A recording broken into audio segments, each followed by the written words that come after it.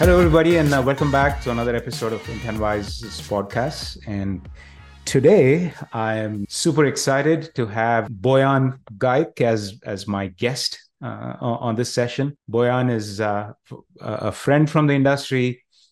We all know him as the co-founder and ex-CEO of Helium 10.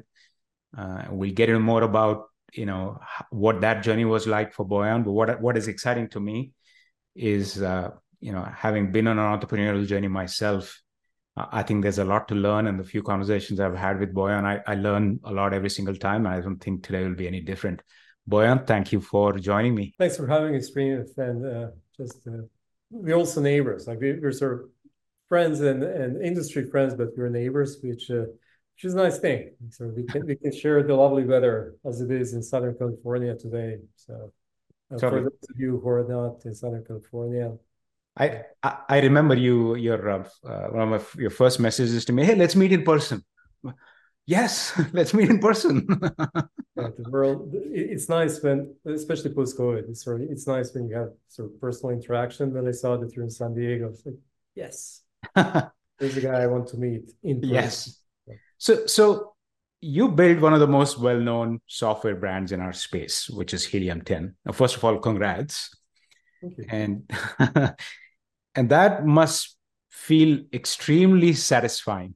Definitely, yeah. And like I'd be lying if I say like, oh, I don't care. It's like it's satisfying at a lot of levels, and it's like I'm thinking to sort of Maslow hierarchy of needs. Like Helium 10 for me personally hit a lot of those needs, like all the way from 1 to 5, I guess. There's some material side of things, so Yeah. it was not a bad kind of business. So there's an element of satisfaction there, right? You make some money and the life becomes sort of more convenient. Like you go to Disneyland and now you can buy fast pass, so you don't have to wait in line for an hour and a half, like sort of, woo. Or like you go see a game. Now you can actually see a game with your own eyes as opposed to bringing binoculars and like you're in nosebleeds and something's happening out there. So there was an element of that not sort of the most satisfying thing. Like you go through kind of different levels there. Like winning, I would lie if I said like just kind of being successful is not satisfying. So there is friendly competition in space. We're all providing value. If I can provide value better than someone else, I sort of feel good about it. Like no, like I don't want to pretend that doesn't matter. Building sort of creating value. It's like when you're a child, like putting pieces together, like assembling a puzzle, putting Legos together, though I was never really good at that. It's like it felt good to sort of build things. Like have the resources, have the capability, have the team, have the opportunity to build things. So that also felt good. Yeah. The most satisfying part was actually impacting the lives of people around me. Like that was that was sort of pinnacle of my Helium 10 experience, both internally and externally. So internally, pretty large team. At one point, we got to about 300 people. And when I look back at sort of experiences that some of my employees had, their lives improved a lot, or at least to an extent during that time. Like things that they were able to do, things that they learned, things that they were able to deliver sort of changed over 3, 4, 5, 6 years that they spent in Helium 10. So that was satisfying experience. Most satisfying moment was actually when a customer asked for a selfie. That was their experience for me because someone recognized the shirt. It was early on. And asked for a selfie. That was kind of awkward. Like my kids avoid doing that with me, but here's a person that just wanted to express gratitude and sort of commemorate the moment. It's like, okay, we're here together. It's like when I talk to customers, like I'll go to a conference and just have a conversation with people, and they're sort of happy that company like Helium 10 exists. Yeah. So it makes me happy. So very satisfying in a lot of ways. Leaving Helium 10 was like it was not an easy decision, but it was good decision because as you know, things have changed as Helium 10 grew and as businesses grow, things change. Helium 10 acquired 2019 by Assembly. So back in the day, 2 people, Sandeep and Adam, very talented, very ambitious, very skilled. They invested a lot in growing the business, kind of expanding assembly. Yeah. 2021, factory joined assembly. We hired Rahul as a chief operating officer. It's like very impactful, very sort of kind of visionary person with kind of strength to actually see things through. So like somewhere in 2022, I sort of started thinking about the way I contribute to the business. Like, Sure. am I supporting the business in the best possible way? And am I getting out of the business the satisfaction I want to get out of the business? So Yeah. I sort of realized that in a lot of ways, I'm sort of holding people back. Like a lot of smart people join the company. I have my perspective, they have their perspectives, and in a lot of ways, their perspective is actually more objective and healthier for the company than mine might be. So 2022, like sat down with Sandeep, with Rahul, we decided that it's time.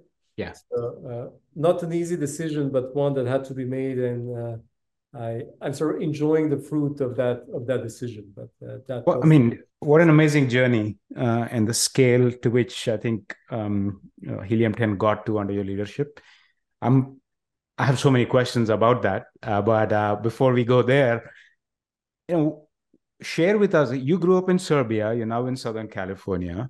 Built an amazing brand, and you're going on to the next gig. Just walk us through that journey. Show us a trailer. mm, uh, I had plenty of time to sort of put pieces in that trailer, so it could be kind of full featured movie. Not a fun one, but like lengthy one. Right. I actually like I grew up in Bosnia, Okay. but I came to the States from Serbia. So I grew up in Bosnia, and I recently learned a term, a mathlete. It was like, oh, where was that when I was a kid? Told me nerd. Oh, no, I was a mathlete. Oh, you're a mathlete. Okay. I grew up in Weren't you a Bosnia. voluntary math teacher, or were you just a math teacher? Was that a job ever for you? That I was at some point I taught math. Yeah, so I started as sort of that was my early aspirations to be a mathematician, and I competed like national champion, Olympics, etc. Pursued that career with kind of great vigor, and I moved from Bosnia to Serbia for university when I was 17, which is when like some people might be familiar with that, the war, Balkans, Yeah. not the happiest time. So starting from kind of age of 17, I had to sort of figure it out on my own. So I did various things. I was tutoring, it's like math tutor. I was a construction worker, and it's unskilled. So it was like just carry things from place A to place B, get paid for that. I taught math and computer literacy to visually impaired children. That is that was probably the hardest job I ever had. It was sort of mentally demanding. Like when you see your students and you see the disability, but you also see their willingness to grow and do something with their lives. But you're also aware of the environment. Like What level of math was that? they're high school. This was our high school. It was High school. Okay. K through 12 school, but I was teaching high school. So that was demanding job. I spent 2 years actually at Belgrade University, so I had short academic career, but kind of quickly realized that it's not fulfilling the way I thought it would be. Yeah. So shifted from academia to industry late 1990s, where I met Manny Coates, so the founder of Helium 10. The two of us met 25 years ago, essentially. I was still in Serbia. He was in California. He was looking for help. Like he needed a coder. Like that was I his see. favorite term. I was like, I'm a coder. So And that's the original founder of Helium 10, is it? yes. So he's the main founder of Helium 10. He has a great vision. So a very kind of inspiring leader. Uh, came to the States in 2002. So I worked with Manny remotely for a few years, then came to the States, and then we spent a little bit of time kind of working together and then separating. So we went through a few businesses. every business that I was involved with was essentially bootstrap software company, and that sort of informed how I think about work. Because if you have that experience when you're bootstrap, you really have to kind of deliver value to your customers.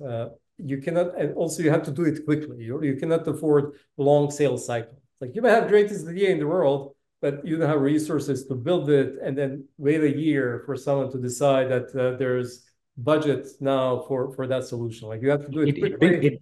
It brings a razor sharp focus to kind of value delivery, basically.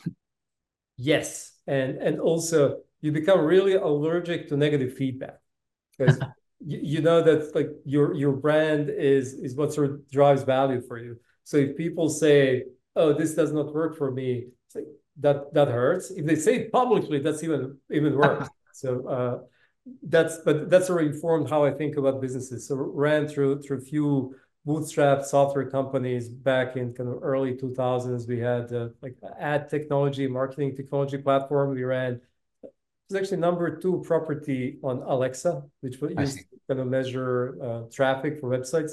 We had a website that was ranked number 2. We were storing more than 100 million pop-ups per day. So oh, wow.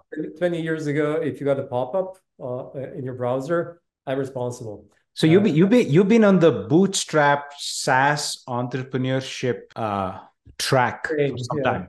Yes, that's essentially the entirety of my career. Yes. And Helium 10 was like number what? Number 6 or wow. 7. It's like it was pretty far down the road, and there were some, it's like almost success stories like that. Martech platform that we built. We had conversations with public company acquisition, and then .com bubble bursts, and kind of all the businesses just disappear. So the deal that we had was kind of, equity only, and that equity was worth exactly nothing 6 months later. So it's like you think, yeah, this is success. No, it's not. Then we went to consumer desktop software. You can look at the opportunity, you can hear what people are talking about, and you jump into that. And consumer desktop software, 2003, 4, 5, 6, there was anti-spyware, anti-malware. It's like just sort of productivity tools for Windows desktop. And we had a nice kind of run. We grew that business to sort of 5+ million in ARR. Conversations around so getting funding, growing faster, and then our sort of aggressive marketing and aggressive sales caught up with us. So something happened there where it's kind of outside my control, outside our control. We lost sort of 2 years, and that led to sort of ultimate demise of that business. You might have a good product, you might actually have sort of quality service that you're delivering. You might have a like strong go-to-market, but then you miss something. Like the market changes underneath your feet. The timing is wrong. Bigger competitor comes around. So like there's 5 forces there. There's always someone out there kind of trying to do better and sort of deliver more value than you're delivering. So like timing has to be right, effort has to be there, all the things have to align. So we went through sort of ad technology, marketing technology, consumer desktop software, iOS applications. So I felt we were sort of late in 2011, like late 2010, early 2011. We started turning apps, and I was already frustrated that we took sort of too long, which is like a year after Apple launched the App Store.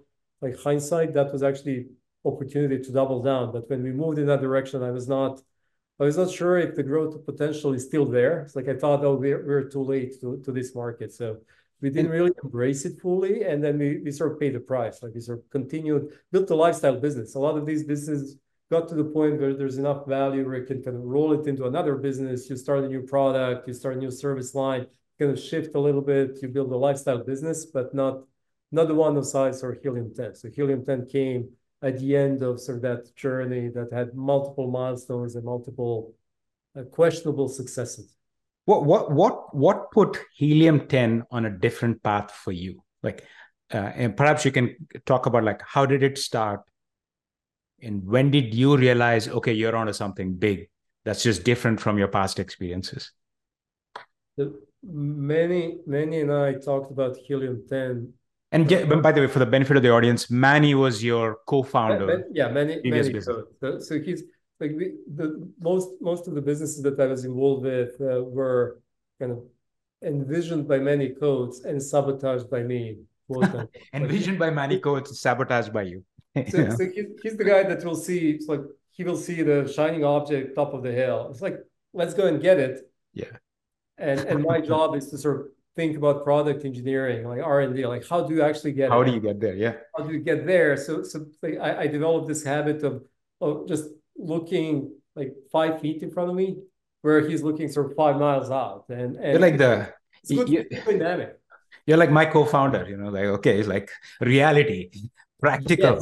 Yes. So in 2000, like in 2013, he's also a person of sort of great energy that sometimes can be overwhelming. So he's your 18 hours a day, 7 days a week kind of guy. Like, so here's something that we want to do, and this is the only thing that we do. Yeah. So I can handle that for a few years, but not sort of indefinitely. So 2013, 14, we took a break.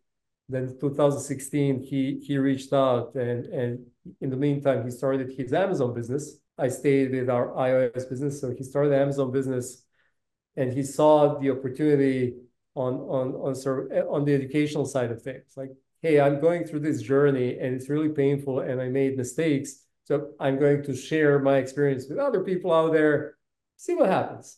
And he had an Amazon 3P seller business. Yes, that's how he started. So private, he pivoted from iOS, from App Store to Amazon Store, because he saw sort of similarities there. So when you look at product listing, and then when you look at app listing, and the same thing, like here's a title, here are a few images, here are a few keywords. All you need to sort of drive demand, put something on the back end to kind of meet that demand. That's it, like sort of rinse, repeat. So Sure. He pivoted from Apple App Store to Amazon product store, 3P store. And he reached out in 2016. He moved to Irvine. I was in San Diego, and he wanted us to talk. Like, hey, I have this idea, and there could be software here. I was like, sure, come down to San Diego. Let's have a dinner. Let's talk about it. He says, no. You come up to Irvine and let's talk about it. I was like, dude, you need me. I don't need you. Like, you come down to San Diego. And that was the end of the conversation. Like, he wouldn't drive down. I wouldn't drive up. So that was early 2016. I was like, okay, whatever. It's like your problem. And you didn't meet. You didn't meet. So we did at not meet that moment. We did not meet 2016. We actually met early 2017. It's like a year later, his need was kind of more intense. Like, hey, I really need you.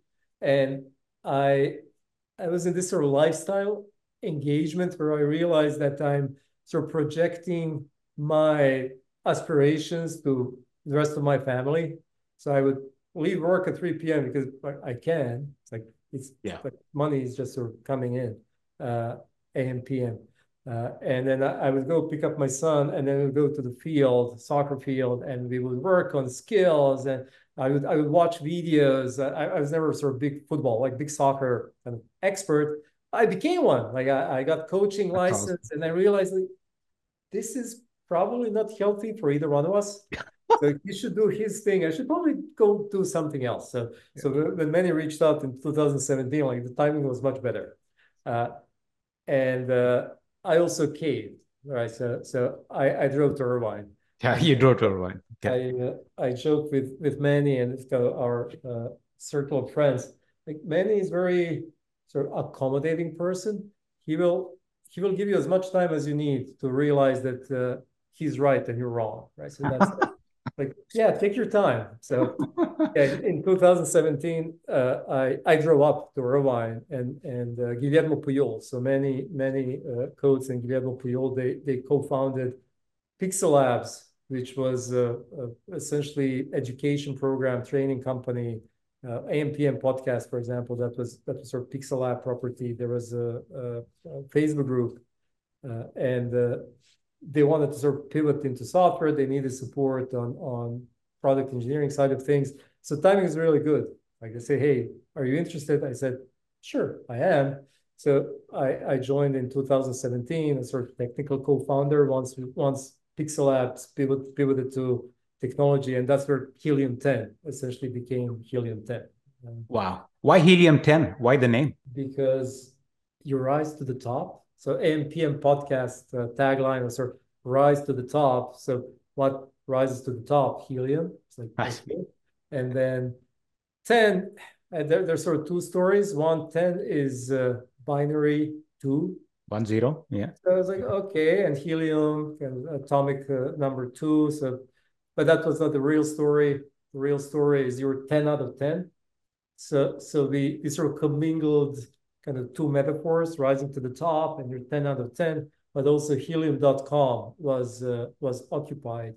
You So took 10. already taken. So we needed something else. Okay, helium 10. Sure, we'll go with that. It's pretty actually happy with branding, because early on there's this sort of desire to explain who you are with your name. So you become amzresearch.com, which kind of limits you to Sure. what you were initially. So it takes a little bit of effort to build a brand, but it's kind of domain agnostic brands usually easier to build and support, like Nike. Doesn't really say I'm running around in full Yeah. shoes. So yeah, that was our origin of Genesis. And what and I think we all go through these journeys and these moments in time. Share with me that moment where you're sitting there and you're like, oh wow, we are on to something big here from a opportunity standpoint. uh, I came out of my cave. Like I spent the year in my cave, Hmm. angry all day, every day. It's like my engineering team was back in the day, we still are in Moldova, which is 10 hours ahead. So I have to get up at 5 to drive to Irvine, to be there by 7, to beat the traffic. I talk to folks over there. I'm on my phone. I get really angry because I had to get up early and not a morning person. So it was pretty intense. And then things break all the time. Like Werner Vogels, AWS CEO, CTO. It's like that was his famous. Like things break all the time. And Oh, things really do break all the time, sure. and you have to fix them all the time while you're adding features on top of that. And in spring 2018, I go to SellerCon in Orlando, and that's where I got to actually interact with the customers in person, kind of at scale. And how many customers, like what is the customer scale at that point, if you're able to share? Right. So early 2018, we were, let's say, about 3 to 5,000, between 3 and 5,000 customers. So there was already decent customer base. The user base was much bigger. So Wow. we had a free tier, and sort of decent amount of value delivered through Free free. tier, So premium. our conversion rate might be like 2 or 3%, but there are, let's say 4,000 paying customers at that point. I talk to customers, but these are more scripted, more arranged. I'll find them on Facebook group and send them a message, DM, like they'll complain about something. I was like, okay, I want to hear from you. And I'll send them a DM like, hey, I'm CTO of Helium 10. I'd like to talk. And then we talk, and people are usually very friendly when you reach out to them. But that was sort of more scripted. It's like, let's talk about issues, let's talk about opportunities, and then you transition into let's talk about your business, not just sort of buttons that you want to see on the page. So, but it's sort of scripted, one-on-one. And that SellerCon was more like you just walk around and you meet people. Yeah, And I met customers, I met non-customers, I also met my competitors, sure. and like I realized that my customers really like me to the to the level that they will get selfies with me, which to me was sort of a sign that there's a need Yeah, and we're meeting that need. So it's not just that the need exists, but sort of there's clear problem. And what we have now, even though it's like the technologist in me was frustrated with the quality of product kind of internally, but it was sort of good enough for them to be really excited. yeah, Just imagine what I can do if I have another year, if I have a larger team, if I make investments, like how excited they will be then when I actually have something that I'm happy with as opposed to something that I'm frustrated with. But then I looked at competition, and like part of the challenge in my conversation with Manny was sort of sizing the opportunity. He says the sure. opportunity here, okay, fine. every opportunity has competitive space, right? Like, who are your competitors? And he drops few names. I was like, those are not real competitors. It's like, Yeah. who are the, like, give me the name, like big name that I know. It's like, no, those are the competitors. So in 2018, spring of 2018, I got to validate problem space and existing solution space. And so I realized that there's clear opportunity and that we're not really being challenged at that point. Like, sort of the kind of our competition was, while I expected to see sort of huge tech companies coming from sort of technology backgrounds, like my expectations were just here, and the level of competition, the people are well intended, they just did not understand technology and scaling. Like, sort of how, sure, it works for 50, but Yeah. how to scale that to work for 50,000? Like, things will Yeah. start breaking. Every zero you add to your customer base or user base, things need to be reimagined. And I sort of realized that there there's so many things align. Like, so when you if you're a surfer, and I'm not, but I look at people there and I talk to them, it's like you have to kind of get the wave. Your timing has to be right, but also your technique has to be right. A few things have to align for that kind of nice, smooth ride. And I sort of realized that we have a lot of things aligning really, really nicely for us. So that was sort of the aha moment where I went from sort of Yeah. like, hey, I'm not sure if we're really adding value to, it's like, you just need Yeah. to You've got double you down got there. you got happy customers taking selfies. Like, all right, let's do this. Exactly. Like, how much better Makes can you get? and I think it is so hard to get to that point. I mean, I mean, I in our case, I would in our early stages, I would look for the expression "wow" on a demo from a customer. Like every time you hear it, like, okay, fine, like okay, this is something we need to keep going. But those moments are so important. You can. You feed off of that, right? Like that gives Oh, you, like, as an entrepreneur, you always kind of, I mean, maybe you're not that kind of person, but I am. It's like there's there are moments of doubt. Like, are we really on track? Like, is this time to pivot or is this time to double down? Like, are we really hitting what we need to hit? Is this, like, when you yeah, think about usability, viability, feasibility, like, are we hitting all three? Is there value? It's like, sure, we yeah, can do all three, but there's no value. It's like there are dark moments, and yeah. then there are these sort of kind of Sparks of energy. yes, like lights, like You kind of need them, and tiny lights that kind of feed you and kind of illuminate the path. So that's 100%. One question I have for you, Boyan, is I just find that like every entrepreneur has their unique edge. There's something unique about them. Certainly the successful ones, right? What's yours? and they don't, like, the funny thing is you don't become successful entrepreneur until you fail a lot of times. A lot, yeah. In most instances you fail more than once. True. But then they will, and it's actually those failures that make you more interesting. Like that's where you add value. Like if you try and you hit it out of the ballpark on the first try, like that's great, but it's hard to really kind of condense that into useful and usable insight, right? But you don't get the attention until you hit it out of the ballpark. Like, Yeah. very very few people will talk to serial No, they unsuccessful entrepreneur. It's like, oh, you failed so many times. Yeah, come back when you're successful. In my case, it's like, what's the unique edge? My unique edge is sort of dull. So that's my no. Uh, don't. like what I don't think there's something sort of magic or dramatically different with me than sort of every other person out there trying to kind of win it and solve the problem in a new creative way. But I enjoy pressure. I will if there's no pressure, I will create pressure. It's like I'll set arbitrary deadline just to sort of create pressure.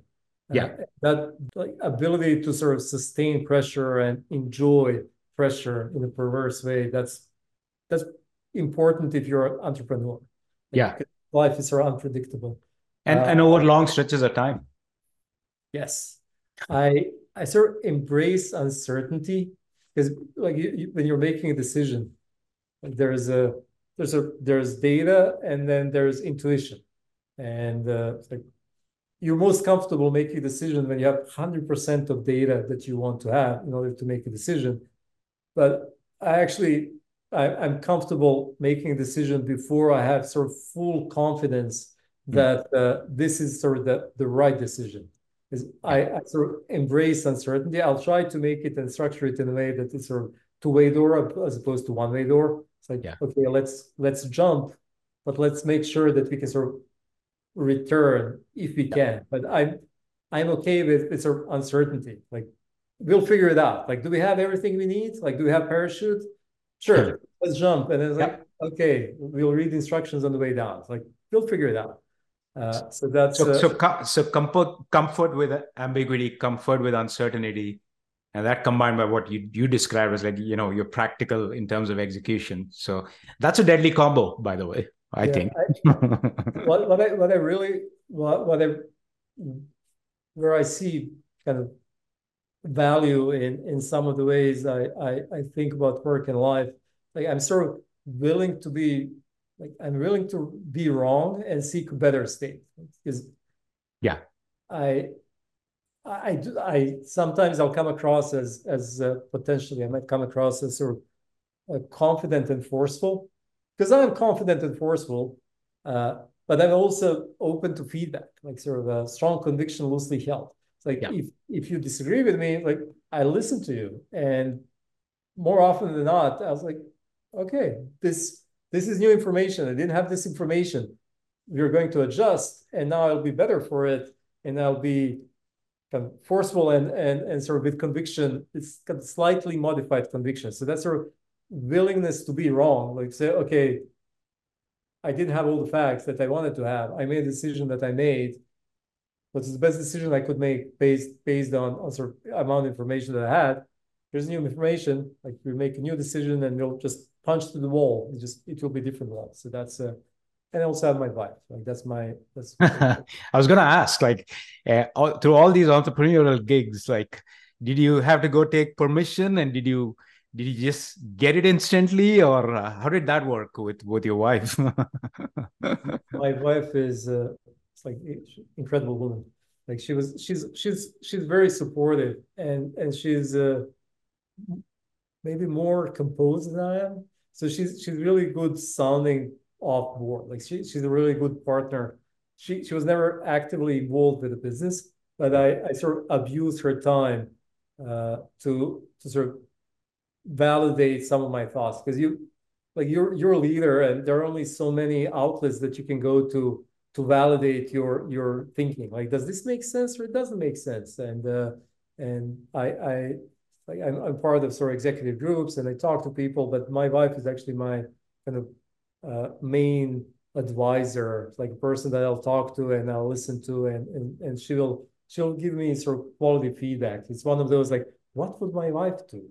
So it has to be pretty stressful for her, but she's managing. She's still managing. She's still here. I think an entrepreneur that can get through the journey with family relationships intact, ideally in a better financial position and a good mental state, like that's huge. I'm pretty happy. Like I'm sort of I'm a happy person. I might not come across as one, but that's awesome. I am happy. I keep telling people I'm a happy person. They don't believe me. So. Here's the thesis I've always had, right? Which is, as entrepreneurs, you're really, in the end, often limited by your own mind, your way of thinking. How do you spend your day? So what has been your recipe for keeping your mind clear and effective, despite all of that you have, I'm sure, had to deal with through this journey? Well, you sort of made the assumption that I keep my mind clear and effective. we might have to debate that that assumption, but it's like nothing really spectacular. Like I'll work out when I can. I like that. I like family bike rides. I really enjoy that. So Sunday mornings, Southern California, the weather's nice. we'll get on the bike and ride around. So it's just having a bit of detachment from hands-on work. Like I will actually think about work. I think about work a lot, but like that's sort of second nature. So I might be working out, riding my bike. If I'm not talking to family, I'm most likely thinking about work. Sort of physical activity helps. Reading books, like I like to read, Sure. and sort of carving out time, space, so you can kind of get some reading in, like get different perspective. Yeah. Pretend that you're someone else. Yeah. That's really helpful to reset. Every morning I wake up a new person. Like every evening I sort of reflect. It's like, Yeah. am I better off in the evening? Did I learn something? Did I help someone? I'm just kind of better at the evening than I were in the morning. When I sleep, I wake up and it's like, ooh, new day. So So you're on to a new gig now. Tell us about that. right. It's so when I left, like when I left Helium 10, I did not retire. No, my voice is betraying me. So when I left Helium 10, I did not retire. Uh, First, I have kids. Like at home, I want to be a role model. Like things that drive you over time, things that drive me, sort of just being a role model for the people that are closest to me. I I just want to be productive. Like I want to be productive. I want to be present. I want to be impactful. And I knew that I'm not going to retire. I I wanted to sort of leverage strengths that I have, and some of that is the experience that I have and expertise. Some of that will be the relationships that I build. So these are the various things that helped me get to where I am now. And I wanted to sort of build on that as opposed to start something completely new. Just kind of the kind of I'm sort of incremental kind of person. Melanie and Angel is the founders of AVASK. I just joined AVASK as a new CEO a few weeks ago. Melanie and Angel founded the company more than 10 years ago. It sort of operates in the same space, but it solves sort of deeper problem for the same kind of customer that Helium 10 serviced, which made it really attractive for me. Like they asked me last summer when they heard that I'm just spending my time or annoying my family. They asked me to spend a couple of days in England, visit the office, talk to people, kind of give them feedback. Like, hey, come here, let's talk. Like, tell us what you think about our business. And I was sort of impressed by the level of energy. Like that was transformative and surprising. Both Melanie and Angelus, like highly energetic, highly experienced people, skilled in their own lanes, accounting, law. But then the team that they have, and it's big team, it's like 300 people. It's kind of hidden behind Avast brand. A lot of like, And can you describe what AVASK does, just in a brief summary? Avast makes like reduces friction for cross-border expansion. So when you think about expanding your or growing your business, you can capture more customers in the existing market, or you can expand into adjacent markets. So if you're a US brand and you want to grow 20% next year, you're going to make an investment and you're going to buy more ads on Amazon, or maybe you're going to launch new products, or maybe you're going to move your products to a new channel. So go Walmart or build your D2C brand. But one of the ways to grow, especially if you already sort of established presence and saturate the market to the point, is to expand globally. So US is sort of the largest e-commerce market in the world. Europe is actually very close second. When you think about Europe, it's sort of 80% of GMV on sort of 15% or 20% more of audience than US. So huge market. It's large GMV and kind of a large share of sort of affluent customers that are sort of culturally aligned. So it feels like very easy kind of iteration on what you already do. When you go to Europe, you will find, if you're trying to bring your brand to Europe, you will find, assuming you're a successful US brand, you will find kind of audience are willing to engage. So that cultural barrier is relatively low. There is a lot of demand. Like, even if you're a European brand, kind of you're starting from Spain or you're starting from Italy. So you're a fashion brand out of Italy, you want to expand to Spain or Germany. It's like there is a lot of demand. The challenges that you will have as a brand are sort of primarily on sort of compliance side of things. There are solutions that will help you logistically, but then you need to kind of be compliant with different laws and regulations in various European countries. So things that will kind of trip you are not necessarily your ability or inability to communicate to your audience. It's just be your ability to stay compliant with the regulatory framework. So what are the things that you need to do in order to transact in Germany versus Spain versus Italy versus UK? So AVASK has been solving that problem for a number of years for a number of brands. There are more than 8,000 clients now being serviced by AVASK. So addressing that kind of expansion opportunity, like how do we grow beyond where we are now? And so AVASK sort of internalizes that pain, right? It's not easy. And I talked to our shared friend, Jad Rawson from Piranha. So sure. I asked him a few months ago, like, hey, I was being coy, like, what do you do if you have your brands and then you want to expand and they want to expand to Europe? Like, how do you handle that? And he told me, you know what? Like, frankly, I just tell them to not bother because it's too complicated. Too complicated.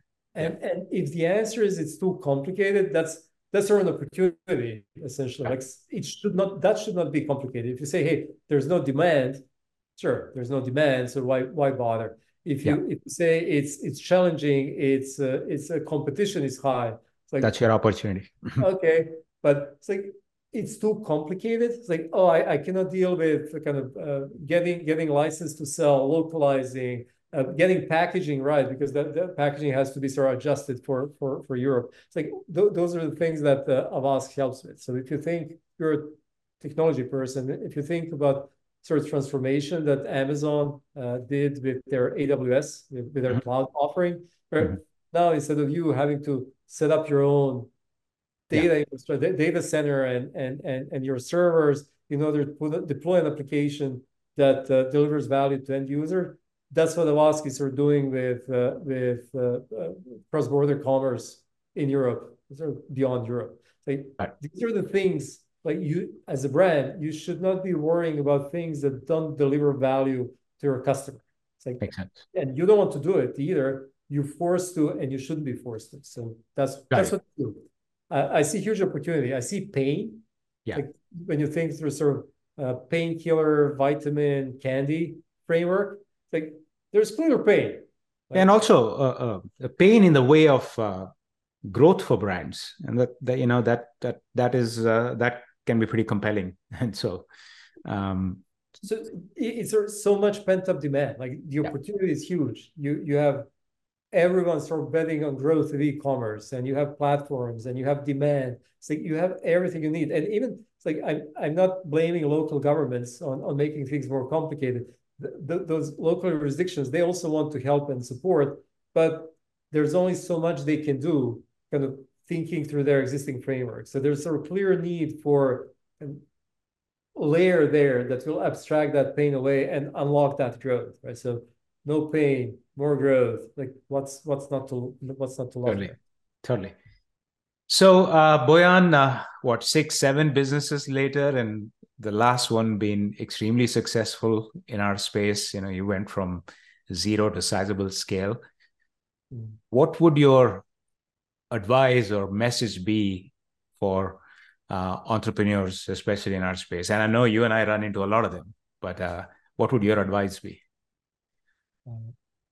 There's that poem with is it Yates? Like fail better. Like never try, never fail, or ever try, never fail. It's just fail better or fail different. There will be lows and then there will be highs for sure. It's like whatever you do, as an entrepreneur. There will be a challenge, and then there will be success. I'd say like bias for action, like as folks from Amazon space, I'm sure we heard the value. Like you really cannot dwell too long as an entrepreneur. Like you have to make a decision. You have to execute. You have to be ready to fail. What you don't want to do is sort of fail twice. So like On learn. the same thing. Yes. Yeah. So you don't want to fail the same way. In the So same way. Yep. fail better, like fail Yep. differently, fail better. So kind of embrace the pain, but make sure that it's not always the same kind of pain. So just kind of learn from your mistakes, kind of keep pushing forward. That's fantastic advice. I have a friend who keeps saying, entrepreneurship track is like a sure shot way to have like a floodlight completely focused on all your weaknesses all day long. So, so yeah, so your advice on fail better, fail fast, don't dwell, move on, don't make the same mistake. Uh, so valuable. Boyan, I mean, honestly, we could be talking forever. This is very incredibly valuable. Again, I'm happy for you. Congrats on all the success and congrats on the new role and wish you the best. I'm sure we'll find some ways to collaborate in your new role. But thank you so much for taking the time and sharing all your experiences with us. Thanks for the opportunity, Srinit, and I'm still here. Like I'll be in England in a few weeks, but the world is a small place, so we should definitely stay in touch. Absolutely.